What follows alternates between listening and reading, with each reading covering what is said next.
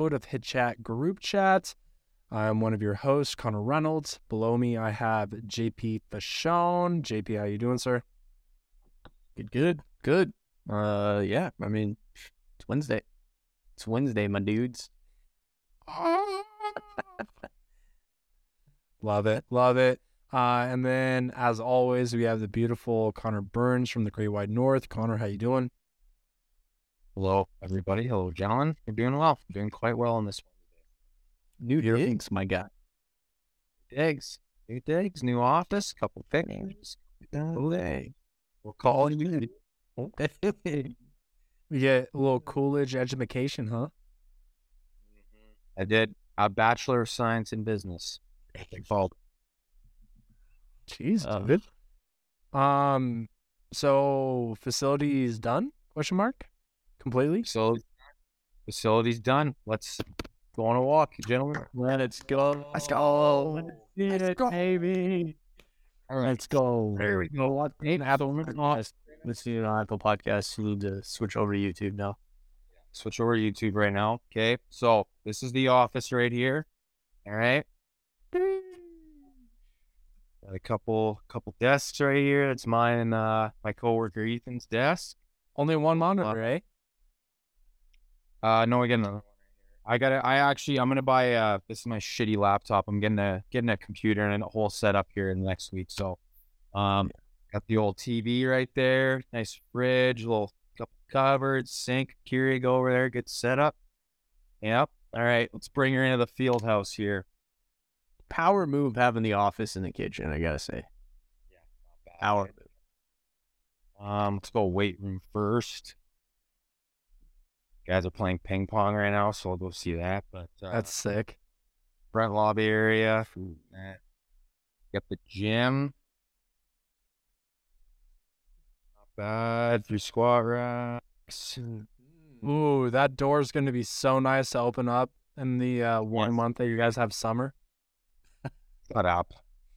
Shut the hell up, man. Okay, so that's the weight room, and then we got the field house here. Full field house. Oh my Yo. Not bad. And we got the 3 cages over here. Oh, that is sick. And then we'll go over here.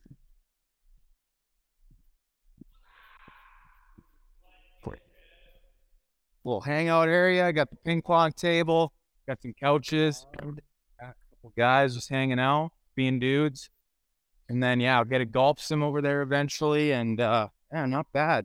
Wow. Do you have the whole thing? Do you have the whole thing netted? Yeah, whole thing's netted. Oh, that's so nice. Live ABs. Live ABs. So more than enough room to get shit done. So Oh yeah. fired up to be here.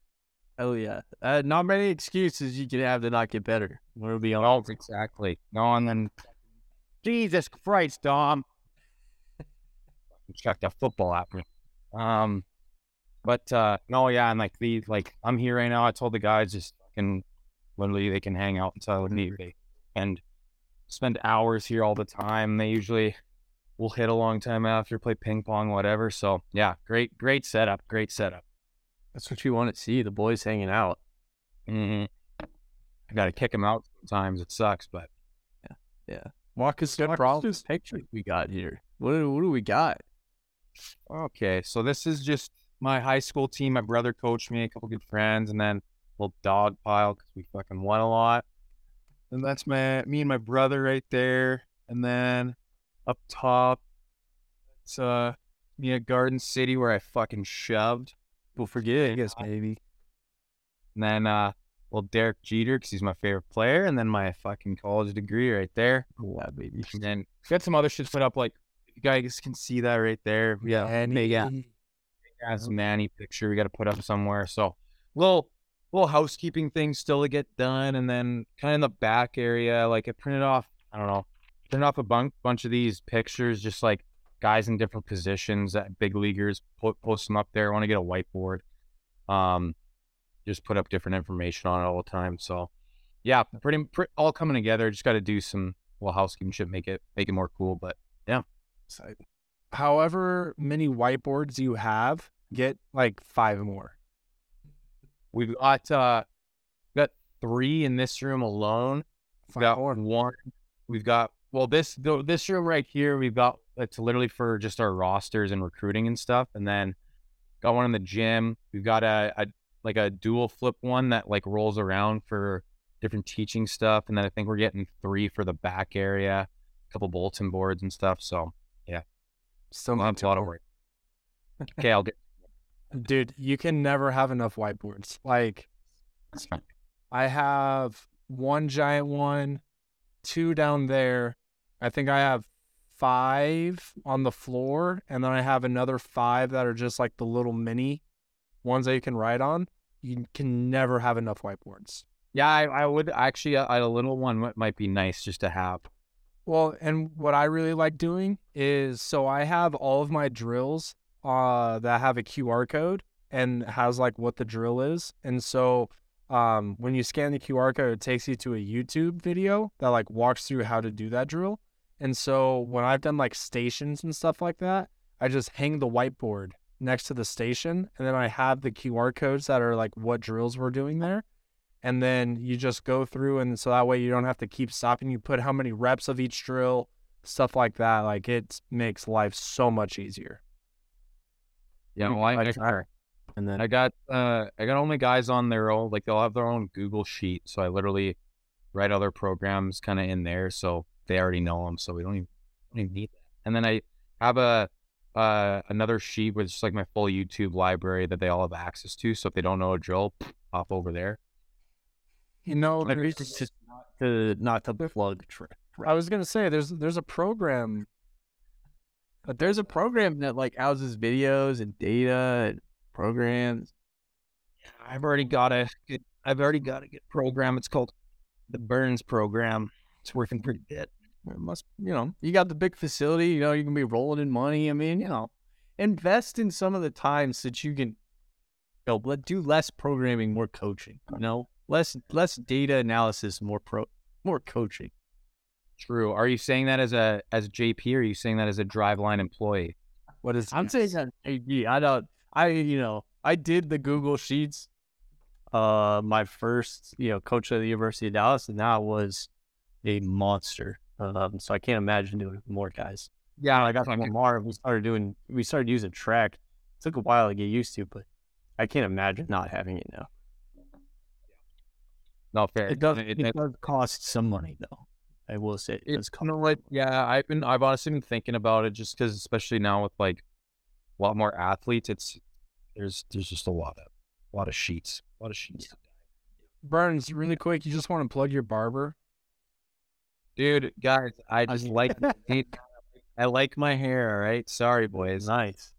That was nice. You're looking good, dude. I mean, we got the jacket, we got the Blue Jays hat, new office. Man's feeling himself.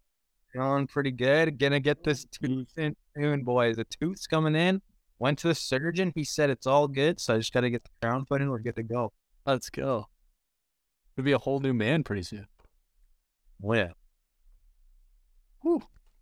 JP, you got anything for us to kind of run down the rabbit hole? Unfortunately, I wasn't on too much social media, so I didn't get too much beef riled up.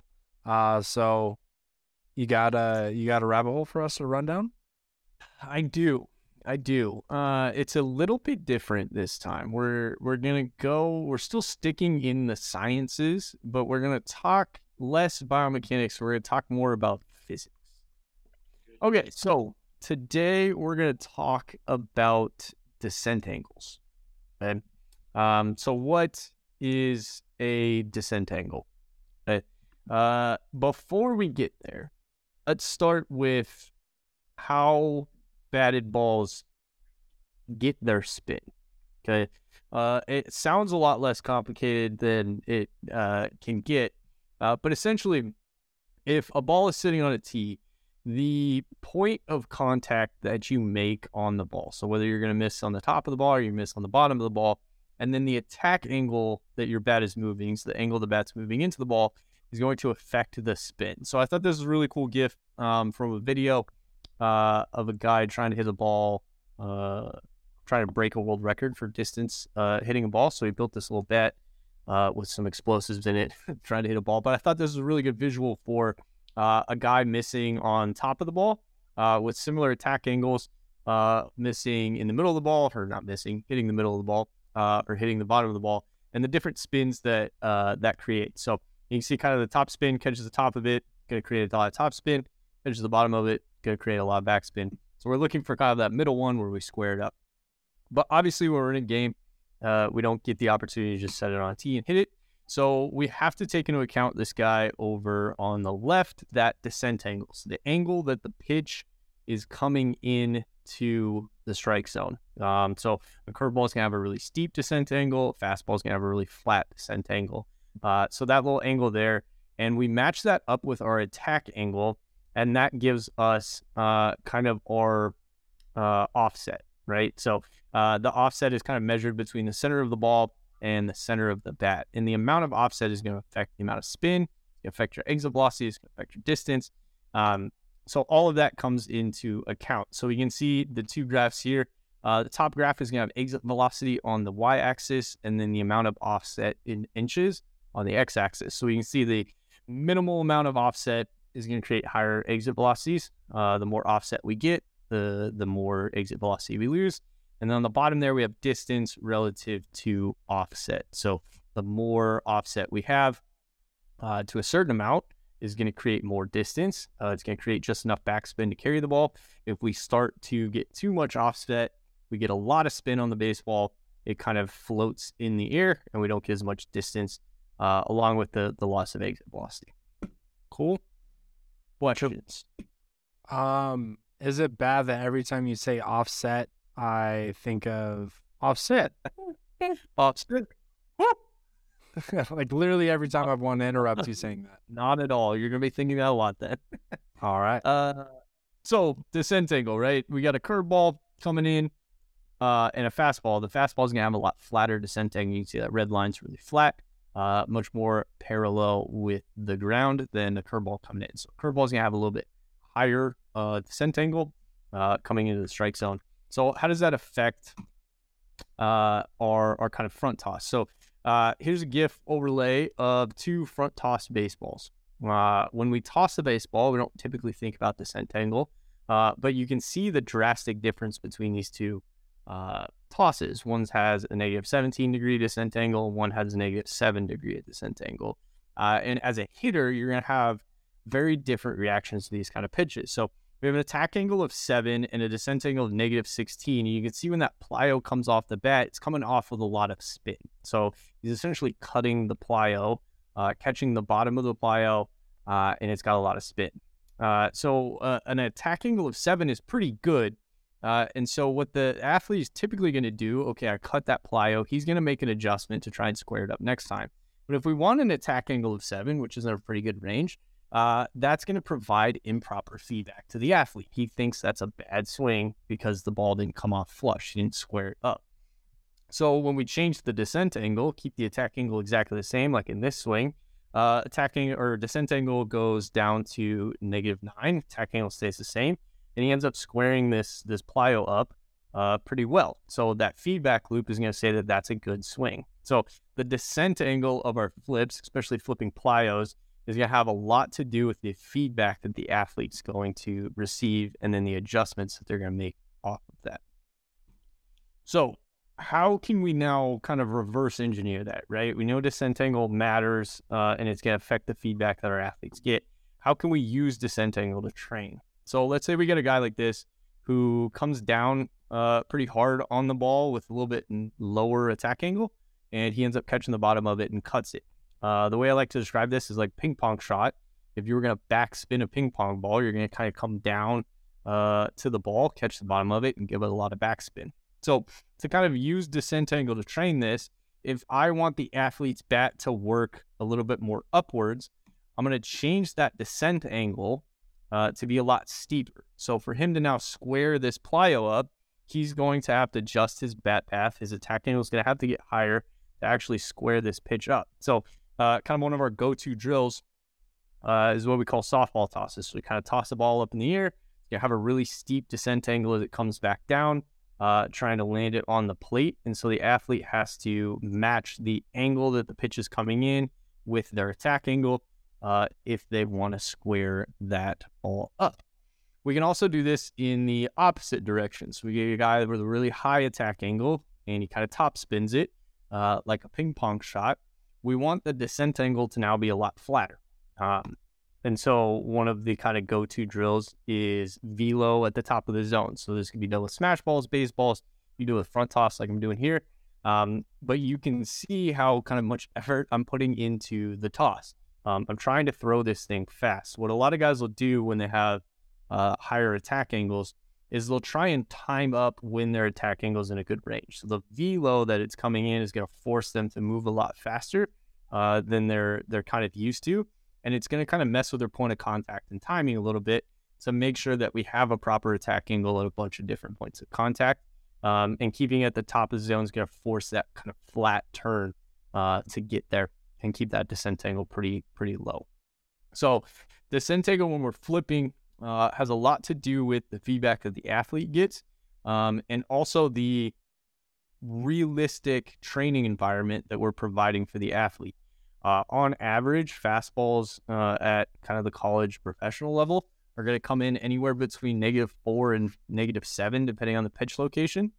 So if we're consistently training in environments, especially like flips, where our descent angle is like -13, -14, that training environment isn't really equivalent to the game environment that they're going to be hitting.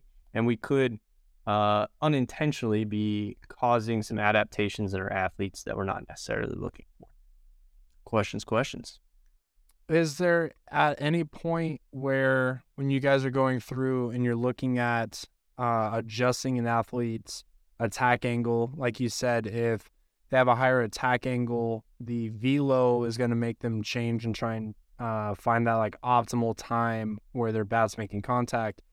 Is that something where like a 45 open and 45 closed, that extreme like adaptation of where they're just standing, would that then also change how the timing of which their bat needs to come through the zone and at what attack angle their bat needs to come through the zone at? Yeah, definitely. One of my kind of go-tos for guys that have a little bit more of a U-shaped bat path, so they come into the zone really steep, kind of bottom out really quickly, and then they have really high attack angles, kind of with points of contact further out front. Like adjusting the angle that their body's at is essentially adjusting the point of contact, right? So if you're at 45 close relative to your center of mass, you making contact at the front of the plate is going to be a lot further out in front. You're going to have to rotate your torso, rotate the bat a lot further. So that's a good way to kind of adjust your point of contact when you're kind of working on your attack angles. That's good. Funny. Did John did an article about this like last summer, right? I did an article about this last night. I was gonna say, Oh, damn it! What's wrong? I know. Yeah. good luck finding it. Yeah, didn't. All right. No, that was good. I didn't. No, honestly, I remember reading it and I was like, "Fuck!" Wouldn't have even thought about that shit. Yeah. And the only reason I started thinking about it was because it comes up on the hit tracks. no, that makes sense. Well, it's one of those things too where it's like, especially a lot of our guys, like when I got 3 cages running, like I'm not able to just front toss everybody. So it's like literally have front toss school of like, hey, motherfuckers, this is how you need to front toss. Like, you can't just fucking, you know what I mean? Yeah. But yeah. Good shit, JP. Roll it up there. And JP and I were talking before this, and he was like, you know, what topic should I do for my Down the Rabbit Hole, as he's looking at a catalog of different, you know, PowerPoint presentations he could give. With a lot of guys looking to either, you know, games are starting, whether you're a coach, you're a player, or whatever it is, I feel like, especially at the youth level, a lot of players will go through and will just, you know, do plyos in the outfield right before a game, or high school, you know, kind of same idea. You're in a cage, you know, you have, like Burns, you just said, you know, athletes are throwing to athletes, stuff like that. And it's one of those where I don't think a lot of coaches like truly like look into the little things like that. Maybe one, because they've never thought of it. I feel like a lot of coaches. But then two, it's one of those where if I'm going through and let's say, I got one kid that has too steep of an attack angle and one kid that has too much of an attack angle going up, you're probably going to need to, warm them up differently. And that doesn't always mean that you have to have different stations, different drills, this or that. Like, you as a coach can make those adjustments, and you don't even have to tell the players that you're doing it on purpose, right? Like, you can have one kid come in if their attack angle's too steep, like JP said, you do the softball drill. And you have another athlete come in if their attack angle's too, deep or whatever, like they're getting way too high of an attack angle. Then you add a little bit more velo to those plyos where they're a little bit flatter and they have to make that adjustment. For a lot of coaches, I feel like that's not necessarily a thought, or maybe they don't value it. And so kind of putting this out there, you'd be like, hey, how you warm up or how you go about your just front toss, you can make it as game-like as possible if you're willing to or wanting to. Yeah. Yeah, and just changing the pitch angles is such a good way to have the same stations and individualize the training still. And then tossing in some like offset open, offset close, 45 open, 45 close. Like now you're messing with points of contact and pitch angles. You can do a lot with the same environment to kind of individualize it for athletes. Mm-hmm. Also, I got like one of my guys, like you said, I think we talked about it before, like he had the classic like U shape, like his attack angle was like 18, and like a lot of his plows right now, I've got him doing like long bat, and I'm like literally right in there. I'm like, tell the fucking person throwing, and it needs to be firm, and it needs to be top of the zone, like firm top of the zone, like to make sure that. And then literally, I was like the other day, he was just like, I can't remember. Someone was tossing, and he was just like, Lucas, get the fuck out, get somebody else to toss, because like he couldn't fucking do it. Couldn't do it. Yeah. It's surprising. I feel like that is one of those things that I feel like a lot of people don't like quote unquote practice or like go through. And dude, the amount of kids that I've seen get hit because they're not behind the screen, or the amount of kids that are like throwing it and like acting like they're throwing grenades because it's a throw and just duck, like jump behind the cage. And it's like, there is, not to toot our boats as coaches, like there's something to the front toss, boys. There's something to it where, it's nice, it's special, and it really does, change the swing. It really does. And one of my favorite things that you mentioned in there, I think it was called improper feedback. Mm-hmm. Like, that happens all the time. And I'm actually writing a thread right now where I didn't know how to, like, what to call that. And improper feedback, I like that a lot, because then it tells the athlete or the hitter that, hey, I did this was the result, this is the adjustment they need to make. When it's like, no, like, you actually don't need to make an adjustment. The guy throwing needs to figure it out, right? And if you're a coach that just, and I think it kind of goes into also those coaches when they're doing BP, where it's like you have to swing at every pitch. And it's like, well, now we're getting like the wrong feedback, right? Like, and the amount of times I'll talk with my players, well, I'll throw a pitch, they'll miss it, and I can see them like trying to make adjustments in their swing, and I'll just look at them like, hey, was that a good or bad pitch? And they're like, oh, I need to do this, I need to do this. I'm like, no, stop. Look at the hit tracks. Where was that pitch located? They're like, at my eyes. It's like, yeah, like, you don't need to change your swing. You need to change the fact that you swung to begin with. Like, your swing is fine, and it's that improper feedback, that's telling them that they need to do one thing and they actually don't. So I like that a lot. Yeah. Well, fuck, I make my guys front toss, and I make them have to learn how, because it's a skill. There's nothing worse than hitting in the cage and your fucking partner sucks at front toss. Like, oh yeah, they got to learn to do it. 100%. Oh, yeah, there's 3 things I think every coach should take a lot of pride in: their BP, their front toss, and their fungo game. You got those 3 dialed, You're halfway That's there. the kind of a quality coach. I have an athlete. We're changing subjects. Great transition, Connor. Good radio. I have an athlete, one of my college guys I do remotes with. And while he was here, this dude's bat speed is stupid. Like, we've talked about in the past about how Blast Motion caps bat speed at 90, right? And Driveline found that out through working with a very special and unique individual. I actually found this out by working with this athlete. So this guy will average probably between 80 to 88 bat speed. He's 6'6". He'll tell you he's 6'5". He's 6'6".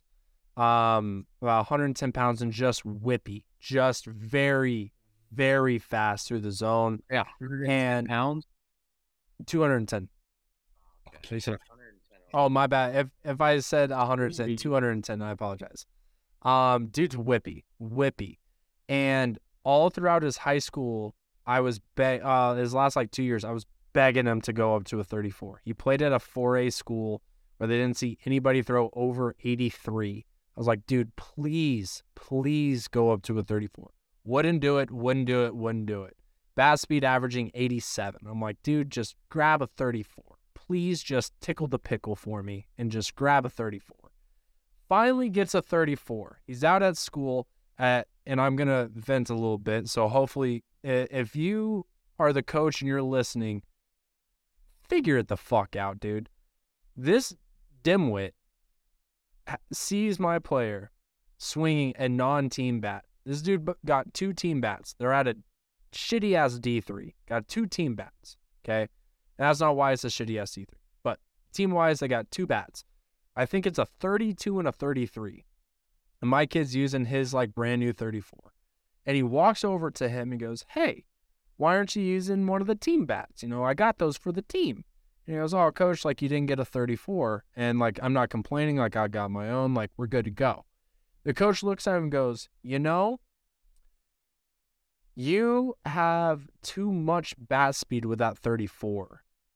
I think you would have a lot more control if you were to swing a 33. And has been bugging my guy about why I just don't get why you won't just swing the 33. I just don't understand. So I love the reactions, boys. I love the reactions because this has been my reaction. Too much bat speed. And he thinks he would have more control with a 33. Yeah. Because you go lower, right? The lighter the bat is, the less bat speed we're going to have. And also, I love the assumption of just if he uses smaller, if you had less bat speed, you'd be able to control it better. I've trained a lot of kids with no bat speed, and they don't control it any better. I'm going to tell you that. It's brutal, man. I got that's a tough scene, dude. That's a tough scene. It goes back to one of our first podcasts where we talked about how do you work with coaches, right? How do you work with coaches that are coaching guys you train? How do you do that? So what's been your conversation with the athlete? Hey, this guy's a fucking idiot. Don't listen to this. Great rights. I mean, pretty much. It's one of those where I'm just we can get more into the thing is the dude's a freshman, he played 1 game over a 10-game road trip that they had in Florida. The only reason he played is because 3 of their other starters got in trouble for public alcohol, having alcohol in public.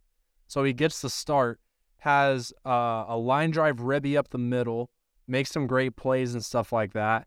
And the dude's I still don't understand why I'm not playing. I jokingly go, well, it's probably because you won't swing the 33. And he lost it. Just was well, I don't understand. And I was like, dude, I don't understand either. It doesn't make sense. It is literally going against the laws of physics is what this guy is trying to do. And so I'll be honest, I really haven't had too much to tell him. I don't know if that's me just not being educated enough of like what to say or do, but it's just like, I don't know, man. Like, I don't think you should swing a 33 to get by with it because like it's gonna mess you up. Does he just swing and miss a lot? Like, is contact quality a huge issue? Like, No. how do you not swing the bat that? How do you swing the bat that fast and not play at it D3? Like, he strike out a lot. No. That's what I always like go to is like, well, have you talked to your coach? Like, have you pressed him to tell you what you could improve on? So that is Coaches are fucking stubborn, and they if you don't do something they want, it's just like an act of defiance against them. They won't reward that. That's what it is.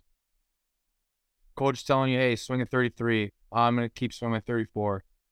Oh, this guy's not listening to me. He's not bought in. I'm not gonna. He's not a team guy. Big me guy. Honestly, what it is. big me.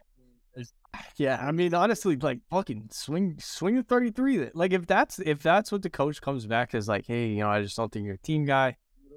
Oh, yeah. And I just think, man, he starts bashing. He's like, oh, see the 30. Yeah, exactly. I was talking to one of my college guys, and all we worked on all summer, all winter, was like, hey, dude, like, you pull your hands inside the baseball, and it makes it really hard for you to pull the ball, and you just slice everything the other way. And so, like, your best result is an opposite field single, and you're a big dude, and you hit the ball really hard, so we can't have that be your best outcome.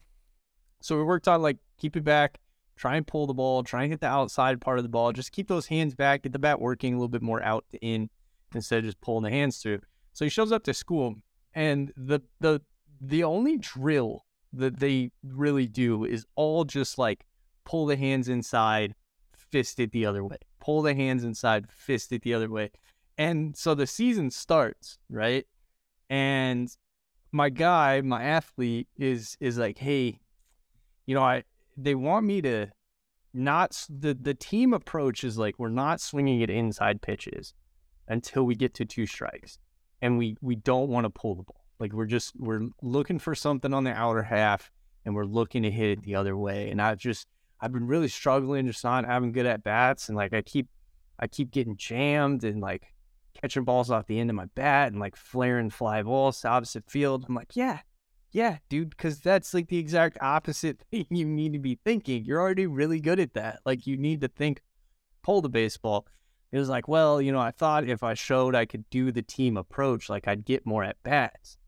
I was like, what's more realistic? You do the team approach, and they recognize that, and you get more at bats, even though you're not performing.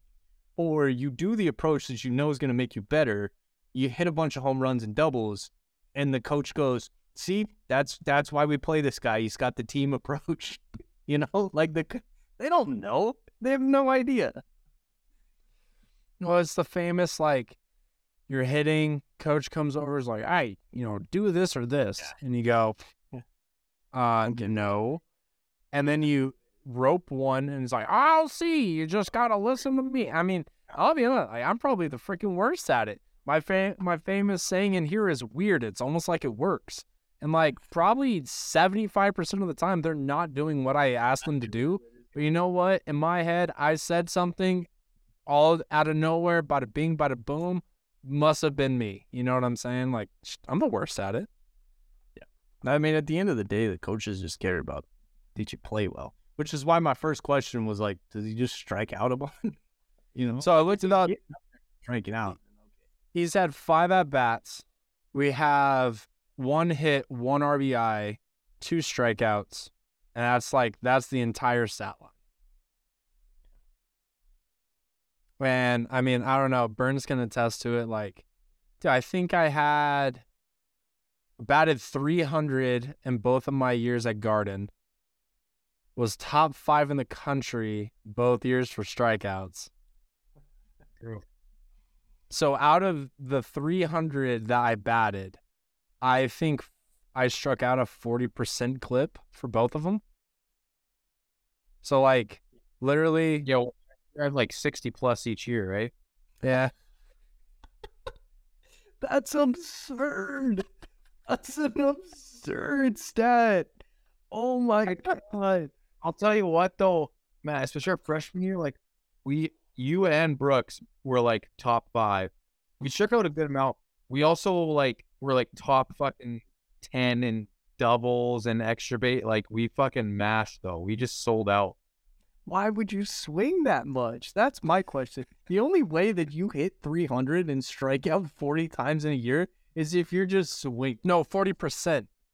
Well, Reynolds fucking free swung, buddy. He was Like you got to be just swinging. he was just up there to hacks, man. Yeah. Oh man. And the worst part, it wasn't until halfway through my sophomore year I figured out if you don't get to 2 strikes, you won't strike out. True. It's the best. That's the best 2-strike approach you got. That is the best 2-strike approach. If you, Don't get 2 strikes, you can't strike out, man. that's fair. That is fair. Hey, still bad at 300 both years. No, for sure. For sure. It's just, yeah. I hear that and I'm like, we are missing out on so much production. You are swinging. There's no shot you're swinging good pitches early in the capital. I remember a lot of curveballs in the dirt. Just and hear the bat. Oh, yeah. Yeah. Oh, yeah. But you guess what? If that curveball's not in the dirt, hit hard. Get a single. I'm bad Hit hard. 300. Dude, no, I remember, like, there was one time where, like, I don't know even what the hell was going on. This dude threw me. It was when we played Hutch. Burns, do you remember when we played Hutch and they brought in that sidearm guy that threw, I think it was like 28 sliders in a row or some shit like that? Like, literally just... Was that Hoffman? No. It was the dude that... It was at Hutch. It was the dude that they brought in after him. And literally, like, just sat there, slider. I don't know how or what was going, like, literally threw me 2 sliders, not even close. Swung and missed at all of them. And the dude was like, I guess I'm going to throw the slider in the zone. And, you know, bada bing, bada boom, here we go. You know, it's one of those, it's the definition of improper feedback, but just happened to work out. Yeah. I was like, I guess I keep swinging at these. I don't know. Easy. Yeah. No, I never got the memo to quit swinging. That is like my first piece of advice for dudes who are like, oh, what strike bunch. Like, stop swinging so much. I promise you're not swinging good pitches. Okay. Or you're just taking. You get to 2 strikes. You pulled it up, Burns? Yeah, 54 hits. So yeah, 176 at bats. 54 hits, 15 doubles, 3 triples, 10 bombs. Sorry about it. 47 RBIs. Holy fuck, man. That is such a bad walks to K ratio. 17 walks to 66 strikes. No. No. How much? Holy shit. Now, hey, one thing that gets unnoticed. Go ahead and look at those stolen base numbers there, dog. 10 stolen bases. I was in the 10-10 club. You were in the 10-10-60 club. 17 walks to 66 strikeouts. That's insane. That's insane. What's crazier is that they kept playing you, I think. Most coaches would not. Okay, let's get into the reason why. As a team, we had 443 Ks to 341 walks. Well, that's what happens. Me and Brooks both were top 5 in the country for strikeouts. That's 66 and 63. We literally were a third of all of our strikeouts as 2 players. Now, if you want to tickle my pickle, go to those sophomore numbers. Yeah, tickle that pickle. No, well, it also helped out. Like, our leadoff led the country in walks.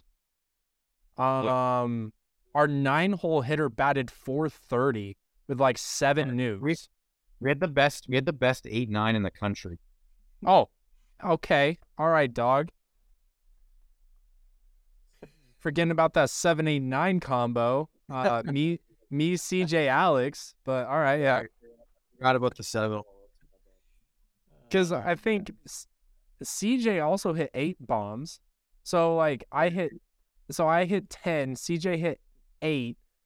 Nielsen as our 9-hole batted 417 or 430 with like 7 or 8 bombs. And then our leadoff, like I said, was top in the country for walks. Brooks was our 2-hole hitter who hit 9 or 10 bombs, led the country in top 5 of the country in strikeouts. Like, dude, it was heavy hitters. But like the lineup made a lot of sense because you have Aeneas who like led the country in walks, right? Well, right after that was Brooks, who was a free swinger. So it's like, all right, we got this really fast kid on first. Are we going to throw balls in the dirt to hopefully get this kid to chase? Well, if we do that, then this kid's going to be in scoring position for the 2, 3, 4, 5 hitters. So they left the pitch more elevated. So like anytime Aeneas was on or leadoff, Brooks was essentially going to see pitches up. Those are what he drove. It's like it was dysfunctionally working out. We fucking, yeah, I was just looking too. We had like over 250 more RBIs than our opponents. Like, we fucking banged. And then we had what? I think it was 164 doubles, 59 bombs as a team. Like, we fucking never lost a series. 5% less. Dude, you hit 17 bombs your sophomore year? God dang. Only played half of the. Look how many games I played too, because halfway through I hit a slump, so me and Jesse started switching. 20 walks to. I mean, you still at 61 Ks. God, that makes me cringe. Led the conference that year. Oh, Jesus. I was very much the opposite player. Low strikeout, high walk, and hit 17 less bombs in my entire career. No, it was a good time. What's really fucked is if you looked at my numbers from month to month, the first month I had 10 bombs. I have 5 in 5 days. Like one drove me insane. Yeah, February you had 9 home runs, then March 3, and then March you were bad. Yeah. We started conference play. It's almost like there's like scouting reports that go around. Scouting report going around. Saying no, and I can go to the moment that my sophomore year went pew. Okay. So February, hot start, shortest month of the year, most bombs that year. Okay. Hot start. Then we go and we play Colby. Colby was our opener. Okay. New Orleans and I were talking with each other. They were supposed to come out to Colby. It was essentially like, hey, we just want to come out and see ya. After that, bing, bang, bong, come out for an official, sign the thing, and we're going, right? So I'm like, let's go. This is easy work, right? All of a sudden, last second, they couldn't make their flight. Shit happened, whatever it was, they couldn't come. Well, in the Jayhawk, you go a 7 and a 9, and then a 7 and a 9, right? First day, I think it was the 9th inning. We're away at Colby. Runners on second and third, down by 1 run, 2 outs. I come up to bat in like the top of the 9th. All of a sudden, they bring out this kid named Carlos. Carlos is wearing goggles. I can't remember his last name, but they bring him out. Dude's nasty slider. I strike out. Okay. Like, all right, whatever. Second day comes up. Exact same situation. Top of the 9th. Runners on second and third. 2 outs. I come up. Who do they bring in? Carlos. Carlos strikes me out literally the exact same way. Like both days. Like exact same way. After that, dude, boom. Literally was like trying to stand on top of my head to get a hit. Like I literally was trying everything. Worst thing to ever happen. That's a confidence killer for sure. I don't know, man. I'm looking. I got the whole game log up here, buddy. Yeah, no, go to Colby. Go to Colby. You were not bad. Cloudy, you were fine. Butler, you literally had a hit every game. You went 1 for 3, 1 for 5, 2 for 5, 2 for 5. And then you went 0 for 4 against Bar, and then you went 0 for 7 against Bar. How do you go? I can't even believe this. 15-14 win for us. You went 0 for 7. That is unbelievable. Pull up that. Like, what was that? What did I go that day? You went 0 for 11. Well, yes. 5K. 5Ks? Oh my God. Yeah, no, get out. You're gonna sit on the bench, my guy. You didn't play the next day. Yeah. Yeah, that's fair. No, completely understandable. But so why I didn't get pulled as much, I actually got pulled a good amount freshman year. Reed Efren, shout out to Reed. Reed was our other shortstop. Dude had a broken leg. Yeah. Dude had a broken leg. So literally couldn't play. But they would have me play till the 8th inning and then put Reed in the 9th. Where Reed would play the last inning and a half as a defensive replacement. But we didn't have anybody else. That's hey, that's where I thrived. When we didn't have anybody else, I was the guy. Hey, don't forget 300. Yeah, that is impressive. That is impressive. So if you remember, we played, was it McCook? The last series of freshman year, I think. Every year, the last. Wouldn't have been Pratt. Pratt was our last conference series that year. Was it Pratt? Yeah. No, not conference, just general last series. Hey, Pratt. I'm fucking gonna pull this up right now. Yeah, pull it up. I feel very good that's McCook. Because every year, those 2 years, the last 3 weeks, I called it the push for 300. So I would always be at 270. And then it was hey, we got to push for 300, boys. And both years, I made it out at 300 and 301. Goddamn. 300 push, dog. Hey, if coaches just saw that, they'd love you. And then they look at the Ks and they're like, hey, dude, I'm telling you, 40% clip. Imagine if I just struck out 15 less. Yeah. You'd be so good. Yeah, it was Pratt. That's crazy. Was McCook sophomore year? We played McCook in a midweek, and then we played Pratt for the last 4. The last year, too, we finished off with Seward. Well, I'm way off. I have a really good one. No, it was good times. It was fun times. Just right now, my boner's starting to fade already. Do you mind pulling up Nemi, the stats from Nemi sophomore year, and then I'll be good? Oh my God! Yeah, reliving the glory days. And I've got one dude that Burns, you're gonna remember, literally was my nemesis from Nemi. My nemesis.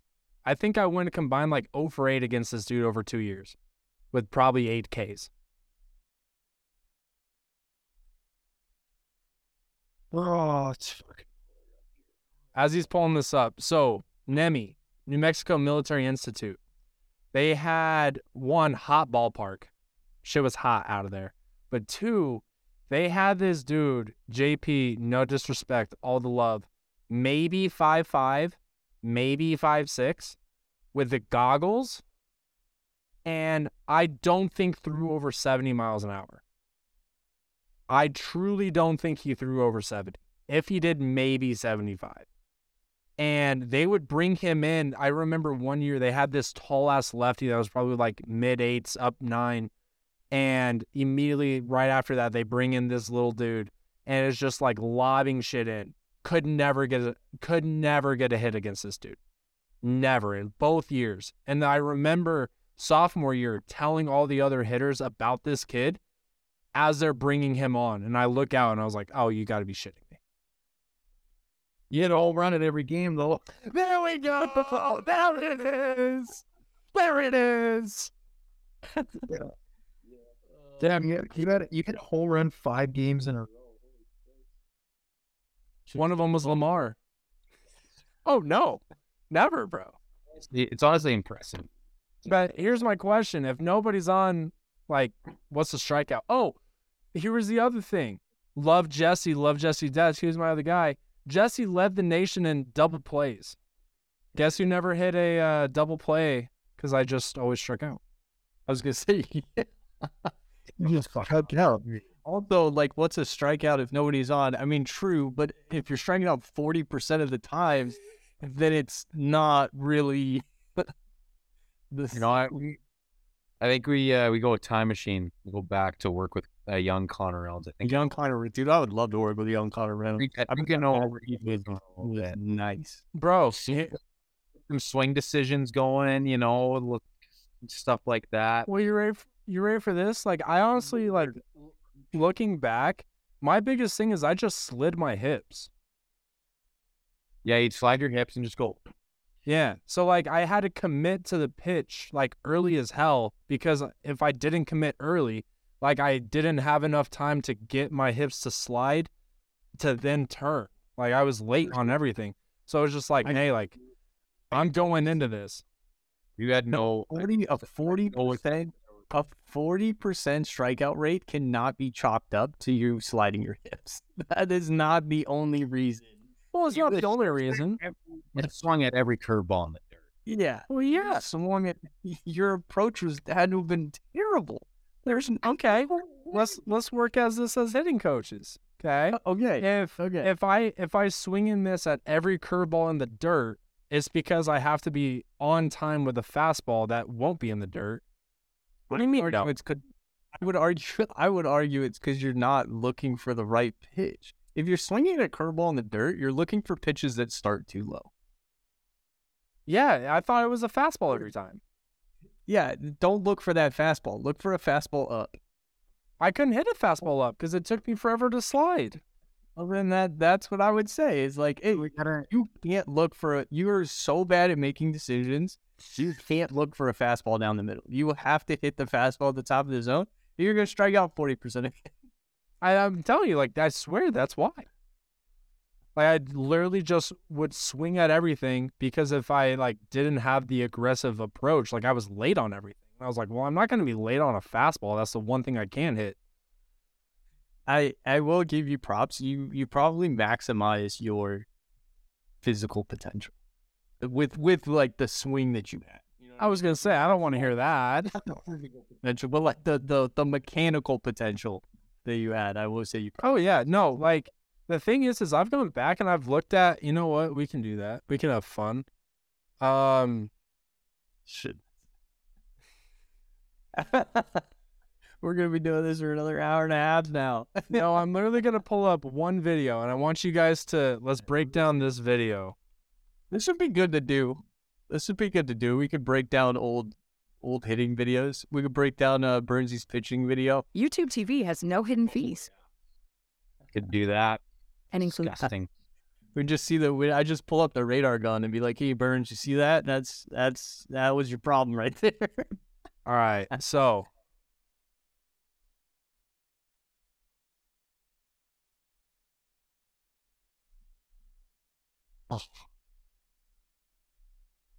God.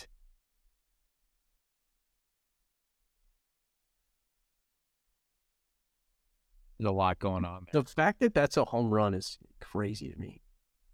you The think? fact that 300 with that swing is crazy. Oh, no, this is when I was in 8th grade. Okay. All right, that makes it. That makes more sense.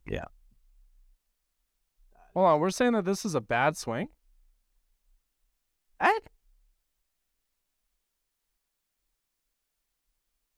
Hip slide, hands drop, low side bend. I'm not saying it's a good swing. I'm getting destroyed. Because you ready for this? I think that's the best swing of all time.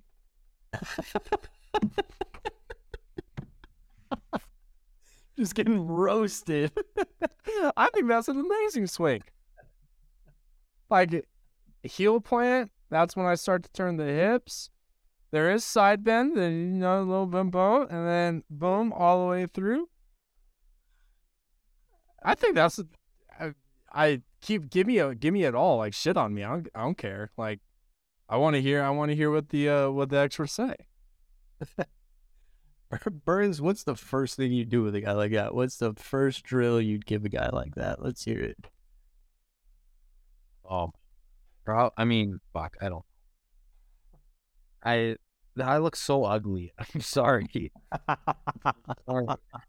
sorry. I'm sorry. But No, it's okay. Shit on me. That's fine. Like I want you to shit on me. I start doing some high tea or something, like the hands just go. I was thinking a little offset open, short bat. Actually, yep. Is it a little bit deeper? Because I'm pulling up. I've got another. Jesus Christ! How many fucking videos do you have? Shout out to the pops. Oh yeah, no, hold on. If that was bad, I would really shit on this. Like, no lie, like shit on this. It is okay. This was bad.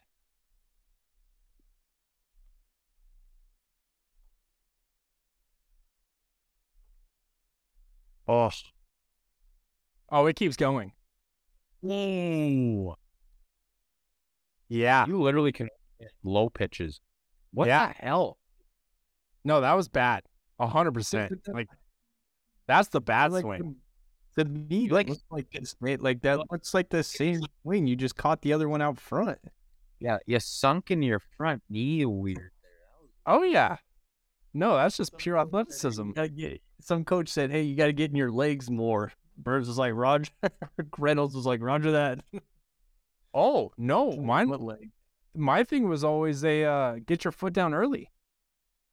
Oh yeah, well you did that. You definitely did that. Because I was always late because of the slide. So I was like, all right, we're just going to plant this thing and Keep going. all right, now it's time to swing. Wow, that was bad. Yeah, that's not ideal. Not ideal. Oh, Hey, boys, it's 300. Like, what the fuck? I mean, that's much 300, no, dog. And the Jayhawk. What do I have to say? If it's 200, it doesn't work. 27 yaks, that's not bad. Yeah, I mean, 30 in 3 years. Couple that with fucking 129 strikeouts to fucking 37 walks. You would. Hey, you didn't include hit by pitches, but that was the push for 300. That's why I'm currently coaching right now and not in spring training. MLB, I've gotten so many nice clips from this last half hour that you can post. Oh, I'm gonna post them all. Just fucking Reynolds fucking living in the glory. Well, thank you for everyone tuning in. I did shove in those years that we were talking. Big facts, 11 and 3. How many cases walks? Let's see. 134 to 21 in 144 innings. God damn. Come on. See, that's the ratio we're looking for. Come on. And now I'm a freaking hitting coach. Here we are. Well, thank you everybody for tuning in. I appreciate it. Until next week, we shall see you then.